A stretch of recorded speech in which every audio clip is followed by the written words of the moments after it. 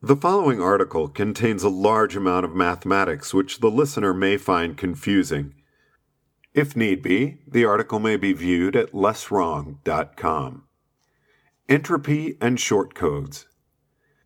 Suppose you have a system, X, that's equally likely to be in any of 8 possible states: x base 1, x base 2, x base 3, x base 4, x base 5, x base 6, x base 7, x base 8.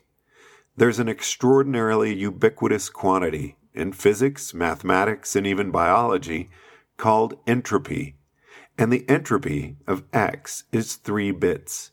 This means that, on average, we'll have to ask 3 yes or no questions to find out X's value. For example, someone could tell us X's value using this code: x base 1, 001, x base 2, 010, x base 3, 011, x base 4, 100, x base 5, 101, x base 6, 110, x base 7, 111, x base 8, 000. So if I asked, is the first symbol 1, and heard yes, then asked, is the second symbol 1, and heard no, then asked, is the third symbol 1, and heard no, I would know that X was in state 4. Now suppose that the system Y has 4 possible states with the following probabilities: Y base 1, 1/2, 50%, Y base 2, 1/4, 25%, Y base 3, 1/8, 12.5%, Y base 4, 1/8, 12.5%. Then the entropy of Y would be 1.75 bits, meaning that we can find out its value by asking 1.75 yes or no questions. What does it mean to talk about asking 1 3/4 of a question? Imagine that we designate the states of Y using the following code: Y base 1, 1, Y base 2, 01, Y base 3, 001, Y base 4, 000. First you ask, is the first symbol 1? If the answer is yes, you're done. Y is in state 1. This happens half the time, so 50% of the time. It takes 1 yes or no question to find out Y's state. Suppose that instead the answer is no. Then you ask, is the second symbol 1? If the answer is yes, you're done. Y is in state 2. Y is in state 2 with probability 1/4, and each time Y is in state 2, we discover this fact using 2 yes or no questions. So 25% of the time, it takes 2 questions to discover Y's state. If the answer is no, twice in a row, you ask, is the third symbol 1? If yes, you're done, and Y is in state 3. If no, you're done, and Y is in state 4. The 1/8 of the time that Y is in state 3, it takes 3 questions. And the 1/8 of the time that Y is in state 4, it takes 3 questions. 1/2 times 1 plus 1/4 times 2 plus 1/8 times 3 plus 1/8 times 3 equals 0.5 plus 0.5 plus 0.375 plus 0.375 equals 1.75. The general formula for the entropy of a system S is the sum overall, SI, of the negative of the probability of a system state I times the log base 2 of the probability state I. For example, the log base 2 of 1/8 is -3, so negative 1/8 times -3 equals 0.375 is the contribution of state S base 4 to the total entropy. 1/8 of the time we have to ask 3 questions. You can't always devise a perfect code for a system, But if you have to tell someone the state of arbitrarily many copies of S in a single message, you can get arbitrarily close to a perfect code. Google arithmetic coding for a simple method. Now you might ask, why not use the code 10 for y base 4 instead of 000? Wouldn't that let us transmit messages more quickly?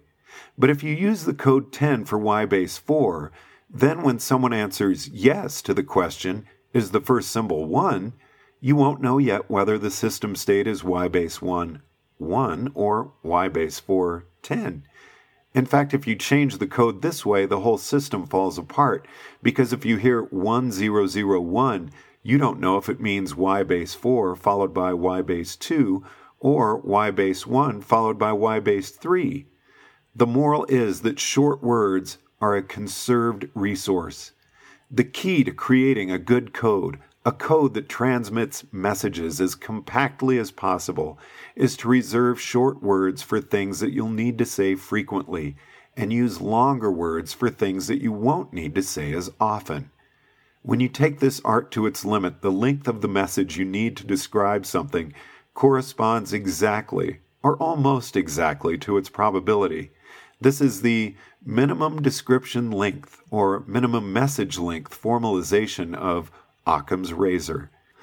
And so even the labels that we use for words are not quite arbitrary. The sounds that we attach to our concepts can be better or worse, wiser or more foolish, even apart from considerations of common usage. I say all this because the idea that you can X any way you like is a huge obstacle to learning how to X wisely. It's a free country. I have a right to my own opinion. Obstructs the art of finding truth. I can define a word any way I like. Obstructs the art of carving reality at its joints. And even the sensible sounding, the labels we attach to words are arbitrary, obstructs awareness of compactness. Prosody, too, for that matter. Tolkien once observed what a beautiful sound the phrase cellar door makes. That is the kind of awareness it takes to use language like Tolkien.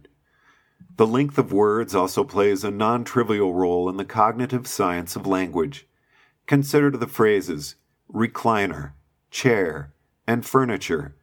Recliner is a more specific category than chair.